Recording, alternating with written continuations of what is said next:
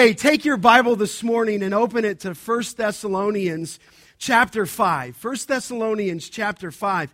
Last week, if you're visiting, we celebrated the 5th anniversary of Grace Church of the Valley, and I took a little excursion from 1 John, which we've been expositing through, to talk about how the church functions out of Ephesians 4. So I thought I would do something for the life of our church philosophically in terms of ministry, both last week and then this week. And then next week, I'm actually in Seattle speaking at a men's conference, and our preacher is here. Nigel, would you just raise your hand? That is Nigel Shaler, a longtime friend. He is next to his wife, Serena. Nigel will be opening the Word of God to us next Sunday in Corinthians on the local church. So we'll put these 3 weeks together. So good to see you guys. They're longtime friends from the country of New Zealand. So you Kiwi farmers, you can talk to him afterward. But you will be thrilled to hear Nigel open the Word of God. But that's what we're doing. We're just taking this short excursion out of 1 John on the local church. And I've been trying to zero in on your responsibility. Maybe that doesn't sound too fair, but too much, I think, comes back to who elders are and pastors. And though I think that's very important, I would never overplay my role at the expense of your role, because we're all part of the body of Christ, right? In fact, Corinthians says that the members we deem less honor upon, God bestows more abundant honor. And you remember, the hand can't say to the foot, is that how it goes? That I have no need of you. No, the members that we deem less honorable, God bestows more abundant honor. So my focus is really on you. Now, we began last week in Ephesians talking about the gifts that he gives to the local church. When he ascended, it says in Ephesians 4:7, he gave gifts to men. And not only did he give gifts to all who were in the body of Christ, spiritual gifts, God-given, supernatural endowment ability to minister to each other. So, even for me to say that would probably be another series. Each of you here who are in Christ, who've come to a relationship with Christ, at that moment when he saved you, at that moment when he redeemed you, in that moment when he regenerated you and breathed spiritual life into you, he not only saved you, if you will, and gave you salvation as a wonderful gift, he at that moment placed you into the body of Christ, into the family of God, but at the same time, he gave you a spiritual gift to be used in serving one another. And so we talked about gifts both to the church, and then we noted in Ephesians that he gave some as apostles, some as prophets, some as pastors and teachers for this purpose, to equip the saints for ministry. And so we noted there that key word, equip, was to restore the saints, or to make complete, or to beautify, if you will, the saints so that they could be built up, so that they can do the work of service. And that's really where we left off. Each of us have a responsibility. I have one, and that's to equip the saints. That's what elders do. They live the truth, they model the truth according to the character qualities that we see, and then they teach the truth and preach the truth. And ultimately, our task is to equip you so that the saints are doing the work of ministry. Now, that led me last week into this thought. Look just for a moment in Galatians 6. Look over there. Because I said it was the job and the role of the pastors and the teachers, it is, to equip the saints. But then we noted, and this kind of just led my thought to this week, in Galatians 6:1, you'll note that it says there, and you've seen this before, after that whole chapter on not being led by the flesh, but by the Spirit, he says, brothers, 6:1, if any is caught in any transgression, you who are spiritual, and then here's the word, should restore him in a spirit of gentleness. That thought there, that word for restore in the ESV is the same word, the derivative of it, for the word equipping.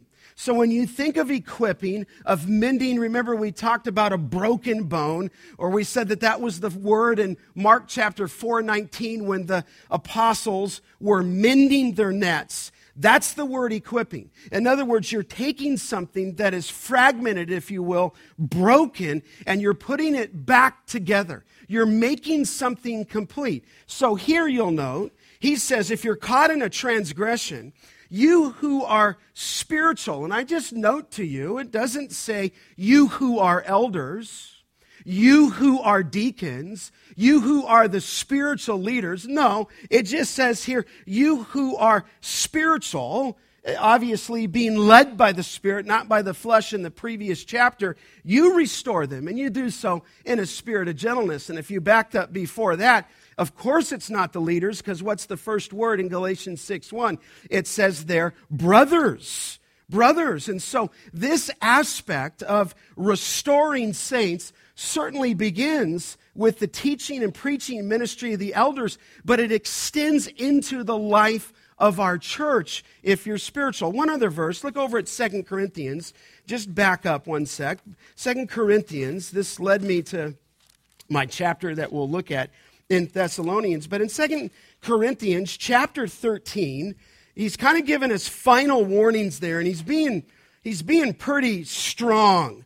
I mean, Paul says here in 2 Corinthians 13:1, this is the third time I'm coming to you, and every charge must be established by the evidence of 2 or 3 witnesses. I warned those who have sinned before and all the others, and I warn them now while absent, as I did when present on my second visit, that if I come again, I will not spare them. And so you can see he's really pouring his heart out to these Corinthians. But if you glance down, chapter 13, all the way to verse 11, when he says, finally, brothers rejoice.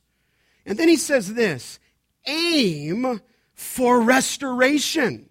There's our word for equipping. Aim for restoration. In other words, there were things in this body that needed to be restored. Like a net that is frayed and open. You can't catch fish, so they mend the nets. Like a doctor who would take a bone that is broken and put that bone back together and have it be restored or equipped. He says here, aim for restoration. But the word that I'm just locking on is he doesn't say, finally, elders, rejoice, aim for restoration. No, he says, finally, brothers, rejoice. And so there is a tremendous responsibility on us in the body of Christ. And so the saints then, according to Ephesians, are equipped with a view to carry out the work of service. Now, the question that I want to ask as we turn back, if you will, to 1 Thessalonians even now, the question that I'd like to ask you is, how do you restore one caught in a trespass? Or how do you even respond to difficult people? What is your responsibility to others in the body of Christ to talk to them and to counsel? How do we mutually, if you will, edify one another? And I'm really asking, what is your responsibility in this body, if you're visiting, in the body that you're part of? How do you actually confront someone in sin? How do you actually know if they are in sin? On the other hand, how do you actually help someone or encourage someone in a trial? How might you come alongside someone who is burdened? How do you handle these various situations and various relationships? How are we to engage one another in the body of Christ? What do you do with the man that I talked to this week who lost his wife at 42 years of age? I mean, how do you respond to that? He's still grieving the loss of his spouse.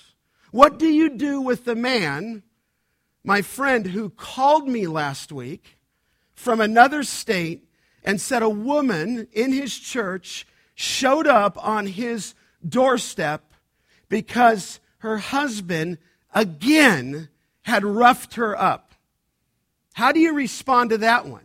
I mean, I know in the future we're going to start a posse here at Grace Church of the Valley, so we're going to just take care of that ourselves. I'm just going to get a few guys that, you know what, I don't even really know if I'm joking that much.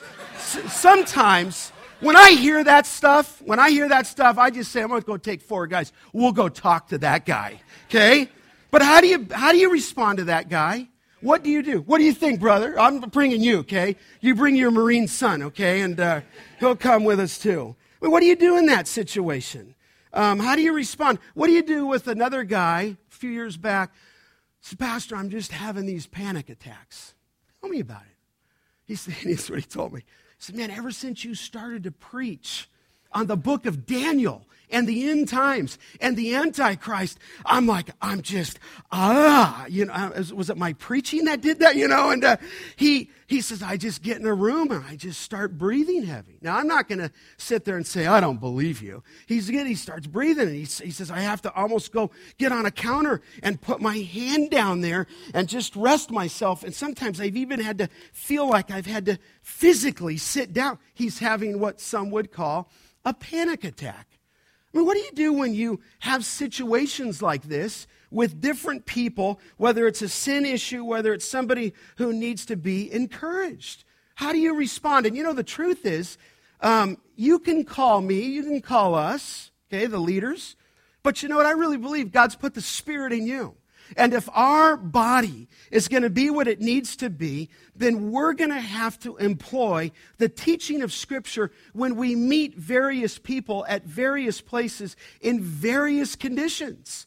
I mean, there has to be a sense amongst us at GCV that we become doctors of the soul.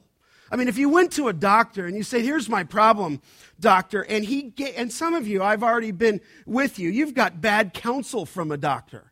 I'll listen to some, I go, wow, why didn't he diagnose that earlier? I mean, you almost expect a doctor to be a doctor of the body who knows it and would give a right diagnosis. But listen, when you're talking about people's souls, you've got to be able to deal with them in a manner that would be biblical, and that would give caution where needed, that would give encouragement where needed. I mean, how do you... And really, I'm asking you, how do you deal with people in your family? How do you deal with your son? How do you deal with your daughter? How do you deal with your grandson? How do you deal with your granddaughter? How do you deal with friends that are part of the greater body of Christ? Now, what I want to do this morning is I walk through this text with you in 1 Thessalonians 5:14. I'm praying that you have someone to talk to. And I think you do. And you might just, in fact, I want to just pause and pray because I think people need to be encouraged today. I think people need to be admonished today. I think people need to be helped today. And they walk by us all the time and we're not sensitive. So let me just pray and then we're going to dive in. Father, I just give the message to you. This is your body. We're around the greater body of Christ as well. I pray that, Lord, you might use this to challenge us, encourage us, equip us, motivate us, and make this body more of what it needs to be for your glory. In Christ's name, amen. Look over at 1 Thessalonians. It's just a couple texts, okay, a couple scriptures. And I want you to zero in there on 1 Thessalonians 5, verse 14, a classic statement there. He says, and we urge you, and you see it again, brothers, admonish the idle. This is from the ESV. You might have NASB where it says admonish the unruly. So it says admonish the idle, encourage the faint-hearted, help the weak, be patient with them all.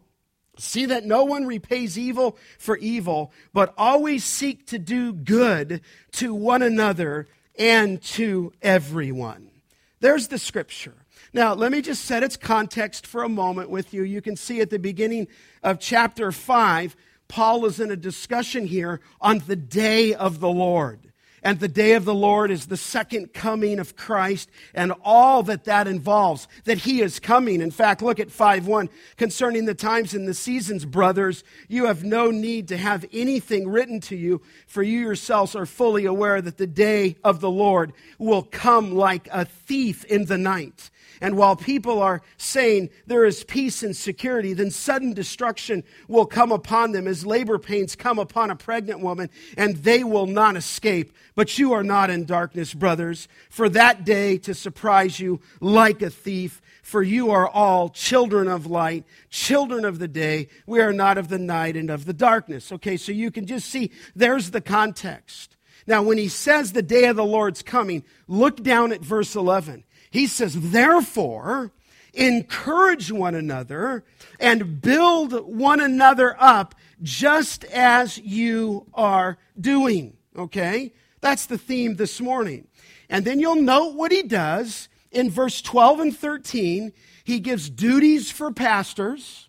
Then in 13 through 14, he gives duties to you. In 12, he says, we ask you, brothers, to respect those who labor among you and who are over you in the Lord and admonish you, and to esteem them very highly in love because of their work. Be at peace amongst yourselves. And so he gives you a word to respect and to esteem. And I could only just add a personal word that I've only been here 4 months, and I feel the weight of that verse, 100% of your love back to me.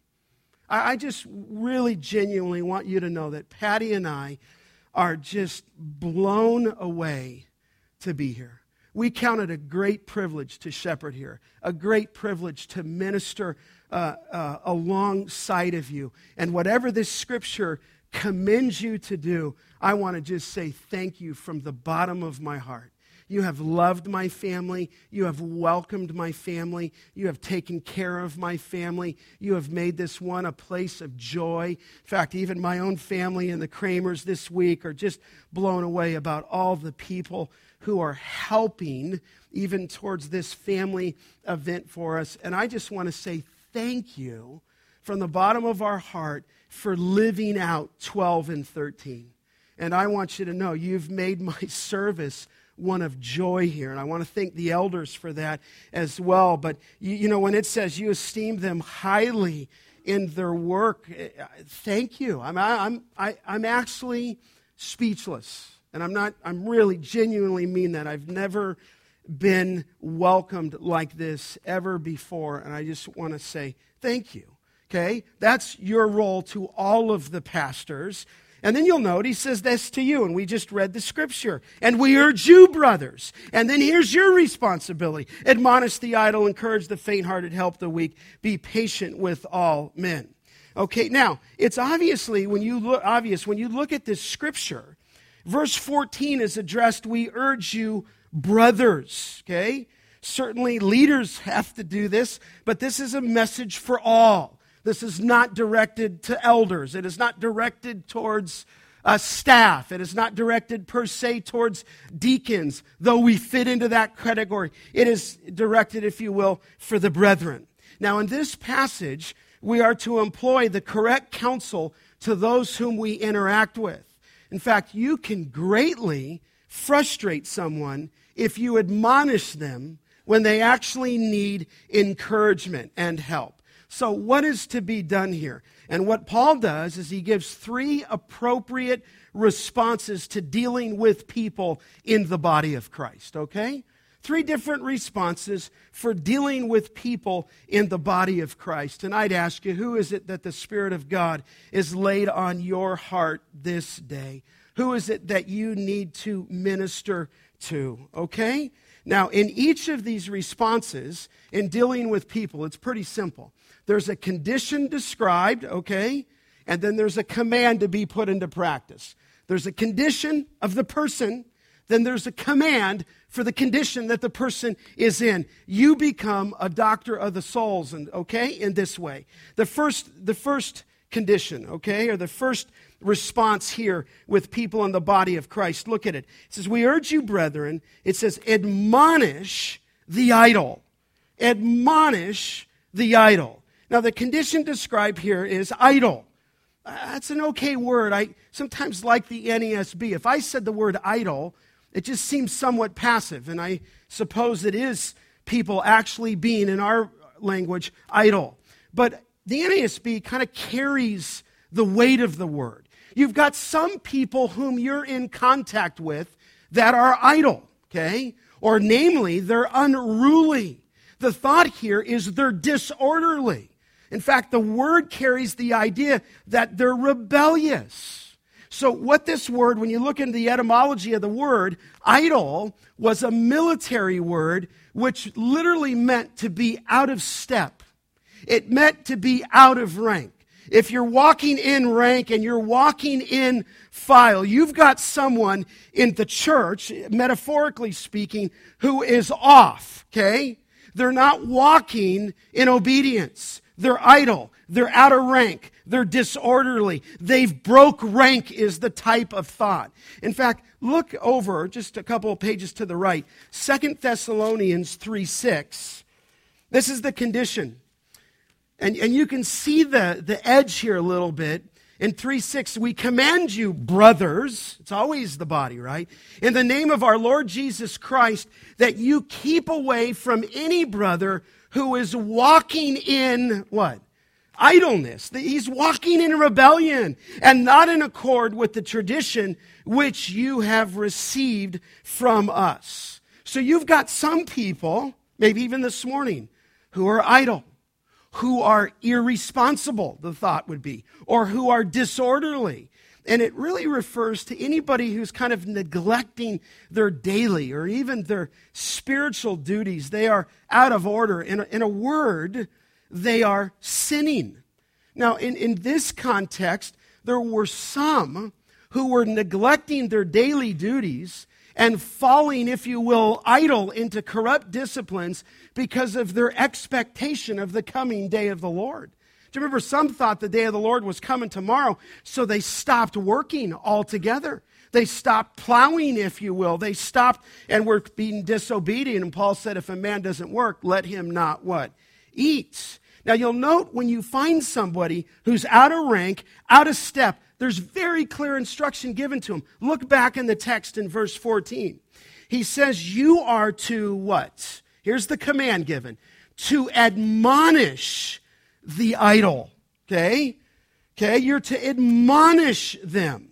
You say, what does it mean to admonish them? In other words, you come up and warn them. And you do so with understanding, do so with humility.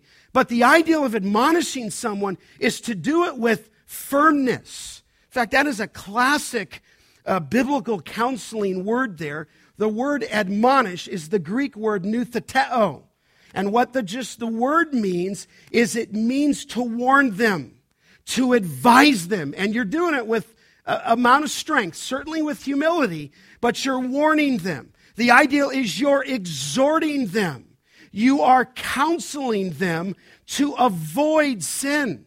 And if it's not just avoiding sin, you are admonishing them to stop sin, okay? In other words, there's people in our midst. It could be your roommate. It could be your son. It could be your daughter. And they need to be admonished. It could be someone in this body. They need to be warned and stirred up to action is the thought. In other words, those in disobedience need to be called to obedience, and they need to be instructed. In fact, just glance up 2 verses earlier in verse 12. It says this, 1 Thessalonians 5:12, we ask you, brothers, to respect those who labor among you and who are over you in the Lord and what? Admonish you. So here's leaders, pastors. Whatever a pastor or a leader is, he certainly isn't a people pleaser. If you're a people pleaser, find a new ministry. A pastor has got to be one who loves people, but he's over you, verse 12, and they tend to admonish you. They're warning you. They're giving you instruction. But it's interesting. It's not only them. Verse 14, we urge you, brothers, you warn, advise those who are idle. And I'm thinking of Paul. Remember when Paul said in Colossians 1:28, he says, him we proclaim. He said, warning every man. The thought would be admonishing every man. Do you remember when it says in Colossians 3:16 to let the word of Christ richly dwell within you, teaching and admonishing one another? Listen, we should be doing this all the time. We should just have a ministry of admonishment to one another. And sometimes we're telling and encouraging someone to avoid sin, and sometimes we're actually telling somebody to cease sin. Now, I think what's interesting in the context here is look at verse 13. It says there, esteem them very highly of the leaders in love because of their work. And then it says this, be at peace among yourselves. And I think it's interesting, though we're exhorted to live in peace, here the next verse, in verse 14 says that we need to admonish the unruly, okay? In fact, look at one other scripture where they had to discipline somebody. Go to 2 Thessalonians. Turn right just a few pages, okay? 2 Thessalonians 3:15. Remember there was one who was actually idle. In fact, I read the verse in verse 6 that you keep aloof, 3:6 of 2, that you keep aloof from any brother who's walking in idleness, okay? But look what it says in verse 15. Do not regard him as an enemy. Do you see this now? But what? Warn him as a brother. Now, you could say admonish him as a brother. It's the same word. So listen, you're going to be ministering to people. I do all the time. Thinking of the man who came to me years ago who was struggling with the sin of homosexuality. Now, you have people that you're talking to all the time. I just bring this one up, okay? I'm not looking how to counsel him, okay? In other words, the scripture tells me I don't need to necessarily encourage this particular brother. I need to warn this brother with humility, right? I need to advise this brother. I need to admonish this brother. This guy was claiming Christ. He broke rank. He's out of step, okay? And what do you do in that situation? You come alongside someone and you admonish them. In other words, with firmness, with clarity, you tell them either to cease the sin altogether or I'm warning you to avoid the sin altogether. This ought to happen, but that's what we do with people. We have to help people with where they are. If somebody is lying to you, okay, let's apply it, okay? It's not okay to lie. That's a sin, right? So you don't come up and say, hey, it'd be kind of really super nice if you would just stop lying. No, when you find somebody who's in a sin like that, you admonish them. If somebody is stealing from their employee, okay, you wouldn't come up to them and say, hey, it'd be really nice if you shouldn't steal. No. You need to come up to someone in sin, nutheteo, advise them, warn them, admonish them. They are idle. They are out of rank. You do so. If someone in our body is drinking, okay, you warn them. You advise them. It's not the time at that point necessarily to put your arm around them when they need to cease from an activity. If you're in your home or you're in your room and you walk in and you see your roommate or family member viewing pornography, you're not to overlook that. You have a responsibility. You have an absolute responsibility in this body to admonish that person. So that's why if the guy was roughing up his wife, pulling her hair, grabbing her by the neck, okay, slapping her with an open hand, you're not going to find me saying, hey, brother, you know what? No, I'm going to come to that brother and admonish him, okay? When a student comes up to me from Master's College and says, hey, Scott, I've got a problem. Well, what is it? He says, well, I'm drinking, and I know that's wrong. He said, well, how do you drink in the dorm? He says, I just pour alcohol in my Coke can.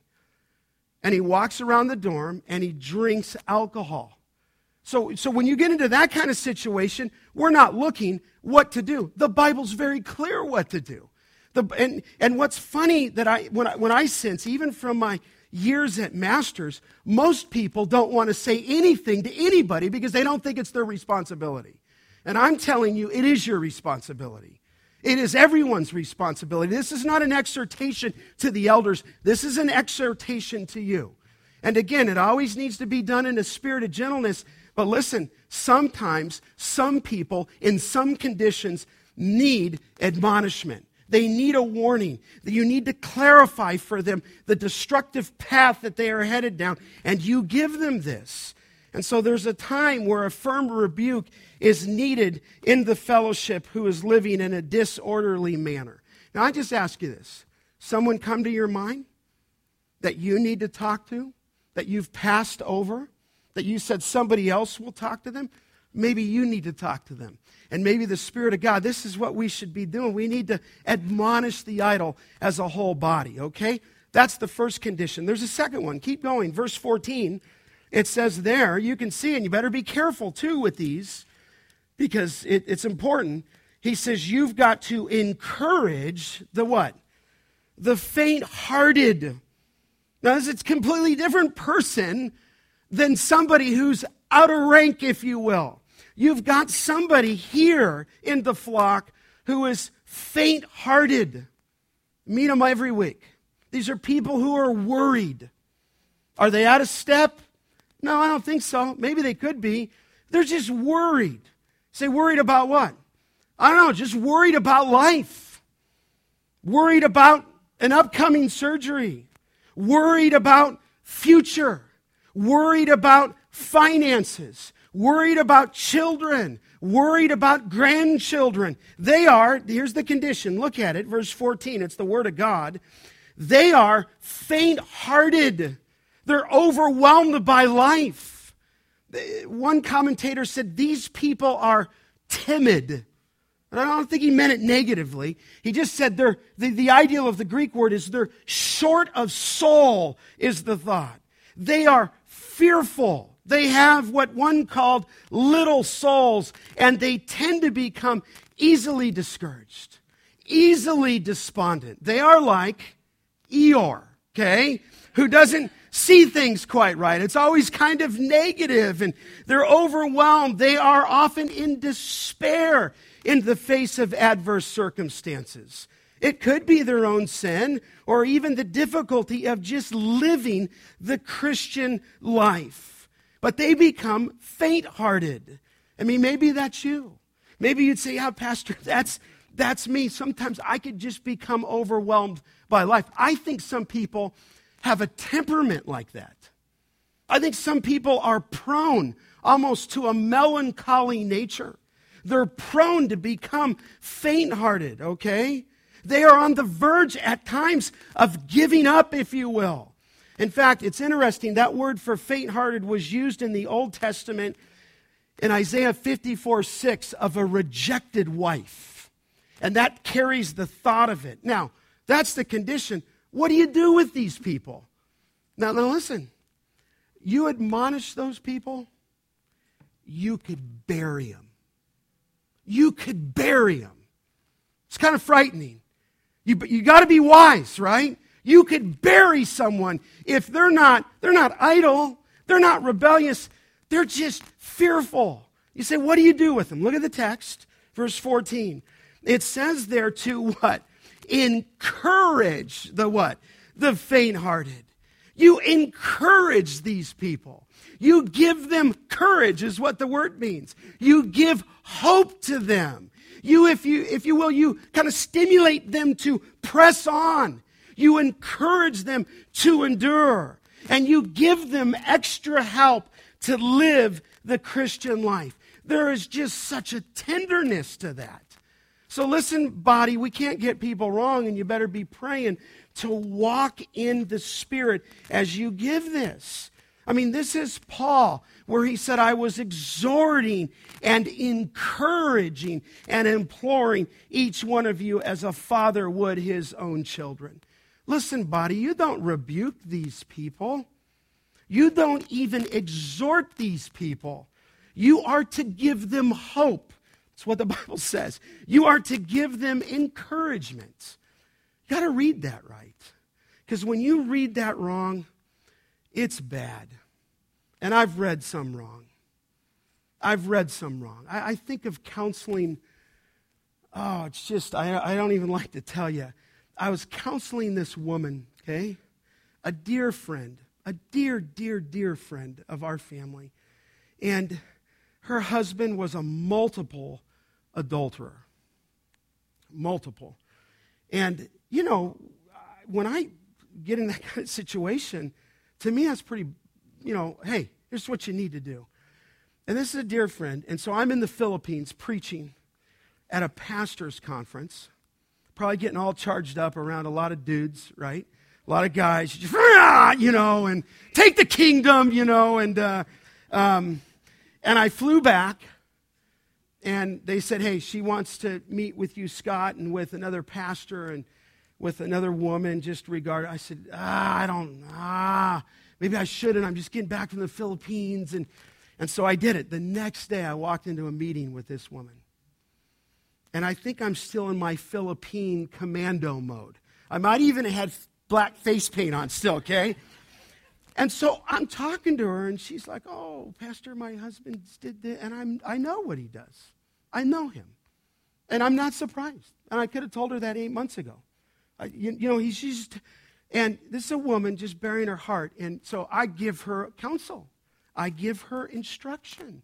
I tell her what she needs to do. I wanted to be strong with her and, kind of fortify her. Here's what you need to do. And I walked out. How'd it go? I think it went great.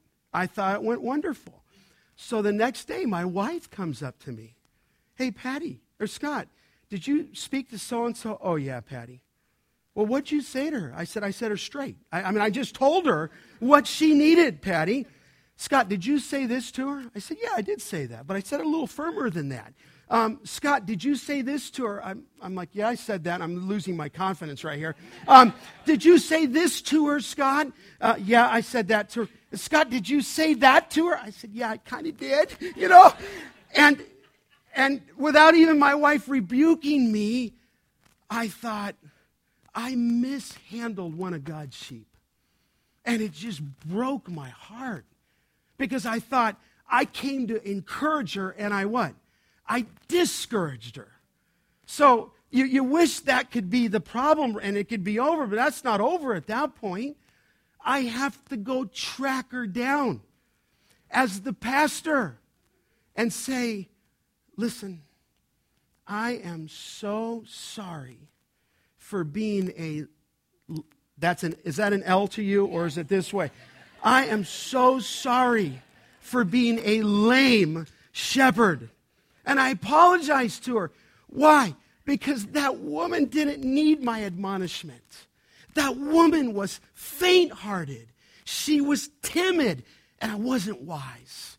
And I didn't handle it right. So it's really humbling. I'm the pastor, but I gave you the wrong diagnosis and the wrong prescription, and I'm sorry. Will you forgive me for being lame, And she said, oh, Pastor, I forgive you. I know your heart. But I thought, listen, that's just me. You got somebody who's out of rank. You admonish them. You got somebody maybe like Eeyore, okay? Somebody who's discouraged. All that woman needed me to do is just sit there and listen to her and cry with her. Maybe, right? Not fake. I'm thinking of Paul when he says, I was night and day with you for 3 years, and I admonished you with my tears, and I come in commando form. I hurt her. Listen, people in the body are precious. The idle or the unruly need to be admonished. The faint-hearted need to be encouraged. That's not all. Look at the text. Third category. It says there, you are to help the what? The weak. Now, this condition described here, weak. You got people in the body who are weak, okay? They are spiritually, how do I say it? Frail. They're spiritually weak. It's not even a bad thing, I guess. You see, Paul's just telling us how people are in the flock. You got some people who are idle. You got some people who are faint-hearted. And it's just the way it is. You got some people who are weak, and it could mean that they're physically weak, I grant that. But I think here, they're spiritually weak. In fact, the word is used in Romans 14:1, where it says, except the one, do you know this? Who is weak in the what? In the faith. You ever meet people who are just weak in the faith? And they're just in the body. It's not so much timid, but it's linked to their faith. They're not strong in faith. They are weak in faith. In fact, Romans 14:1, remember, it's the comparison between the stronger and the weaker. And there's some people who are strong in their faith, and there's some people who are weak in their faith. And I'm thinking of Paul in 1 Corinthians 8, where he said in 1 Corinthians 8:7 that their conscience, eating meat offered to idol, is weak, it says, is being weak, that it is defiled. And so they have tender consciences. And for that moment, at that time, they are not strong. They are weak. And we have people that are like that in the body of Christ. And now he tells us something very, very similar of what we're to do with that. Would you look at it? Again, it says to encourage them. But let me just back up. They are weak. You say, well, why are they weak? Because they lack knowledge, maybe. Some people who are weak in Romans 14 and it defiles their conscience, they might lack some knowledge. They could just lack some courage to trust God. Maybe they're in a situation and they become weak, and some are timid and some are weak in faith, and some lack stability, some lack endurance. And I would just say to you, to my own heart, there is a place for the weak in the body of Christ. And the strong in faith have a duty towards them. You simply cannot abandon them. You cannot ignore them. They are God's redeemed people. Now there's a command there. Look what you're to do with these people, verse 14. You see it, to what? Pretty simple word. To help the weak. But you know what it means? Here's even better. You say help them. Okay, what does help them mean? The word literally means to hold them up. That's what it means. You've got some in the flock. They're not out of rank. They're not out of step. They've not broke line, if you will. No. These people are weak. You have a responsibility to them. The thought is, hold them up, is the thought. Luke 16:13. You've got to cleave to them. You need to give them very practical and spiritual help to them. You cannot abandon them. You cannot at some points even leave them alone. You need to sustain them, is the teaching of Scripture. You need to put your arms around the weak and hold them up. In fact, Paul used the word in Acts 20:35, where he said, in everything I showed you that by working hard in this manner, you must, Paul said, help the weak. Acts 20:35, help the weak. So listen, the weak in our body should know that they are accepted. They should know that they can come to you. They should know that you'll be ever so sensitive to them. And in fact, look, just one cross-reference, Romans 15. I love this. And he's still there in the context of the stronger, weaker brother. In fact, you can see it in Romans 14:1, where it says, as for the one who is weak in faith, it says disregard him. No, it doesn't say that. 14:1, the one who is weak in the faith, do what? Welcome him. Welcome him. Welcome him.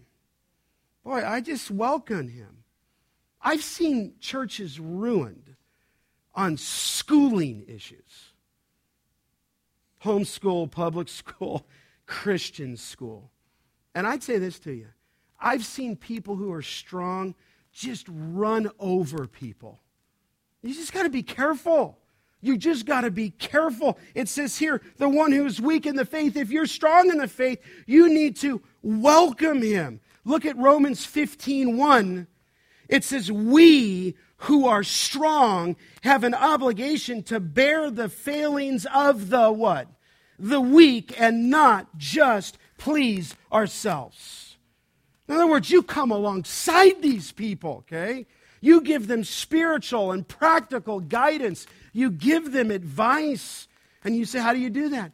Just take interest in them. Take compassion on them. Maybe it's just your presence with them. Maybe it's just being with them.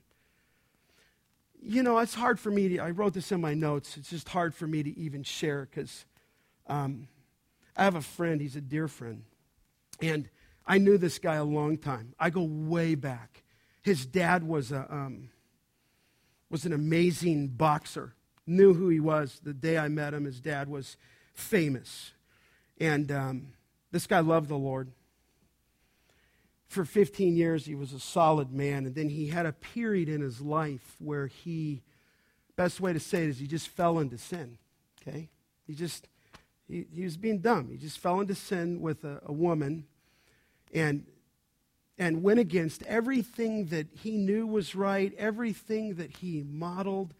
And when the sin came out, man, it just came double blow back on him, you know? I mean, if you cover your sin, okay, if you cover it and it's exposed, when people find out, man, you get double hammer on that one, you know what I mean? If you come and you say, I'm experiencing sin and I'm in sin, will you help me? It's easier to be compassionate. This guy was hiding. This guy was covering. This guy's living in fornication with this woman, all the while he's at this Bible study leading it. So when this thing comes out, man, the mallet just came down on this guy. Now listen, he repented of it, okay? Honestly, he repented of it. And he was sorry. He apologized. He wept. I'd say to you, body, he lost everything. Everything that he had built, everything, his reputation. I mean, but watch this. He did repent of it.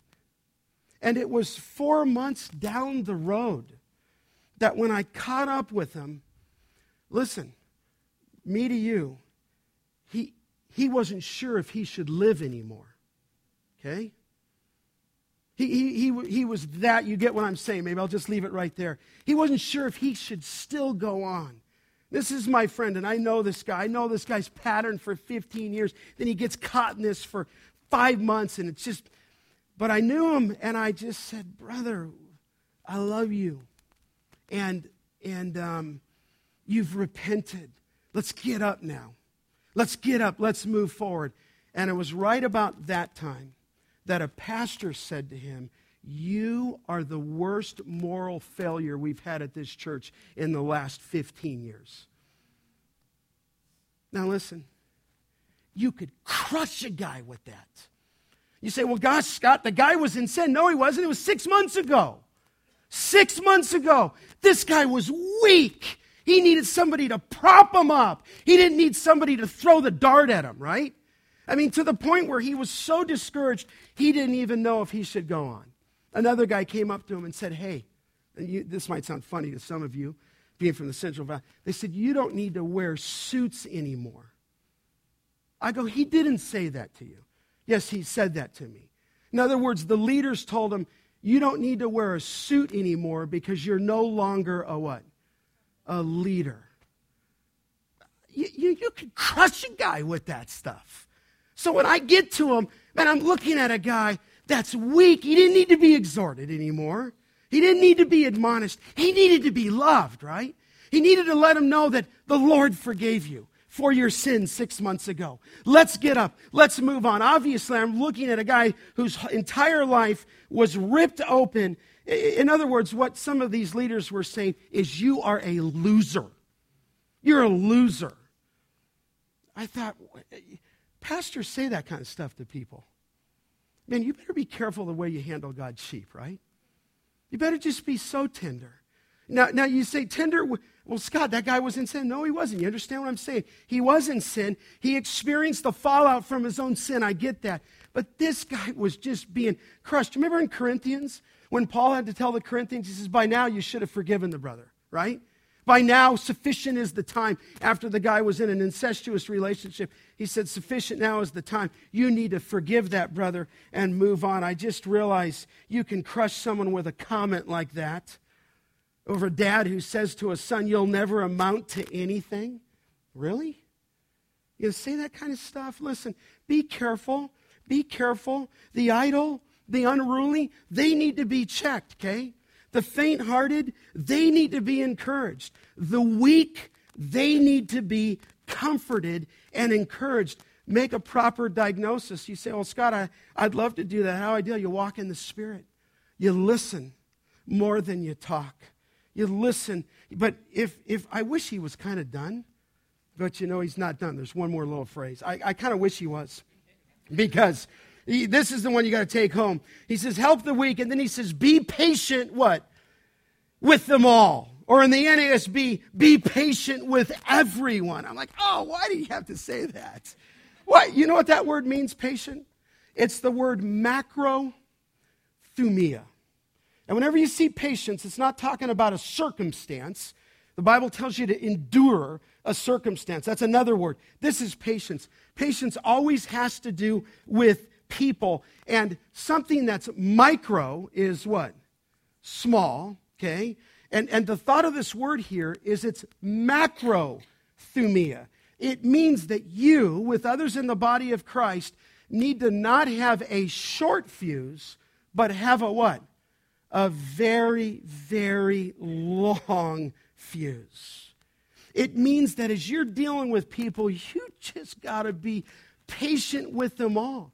You can't have a short fuse. You can't have, the thought would be, a quick temper.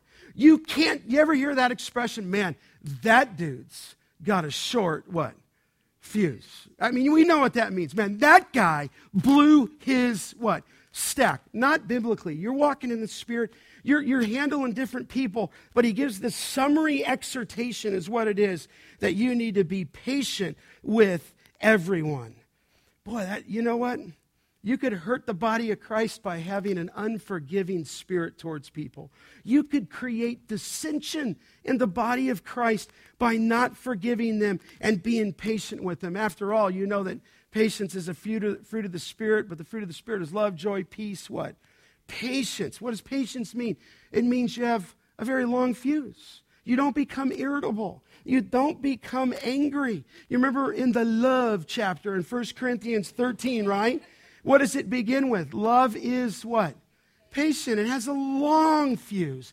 In other words, you're going to be dealing with people, and they're going to be doing things and saying things, and you might want to respond, and you just have to, Lord, help me. Help me with everyone. Oh, Lord, I don't want to not obey, admonish the idle or the unruly, but help me be patient. How patient was Jesus with his disciples? Oh, ye of little what?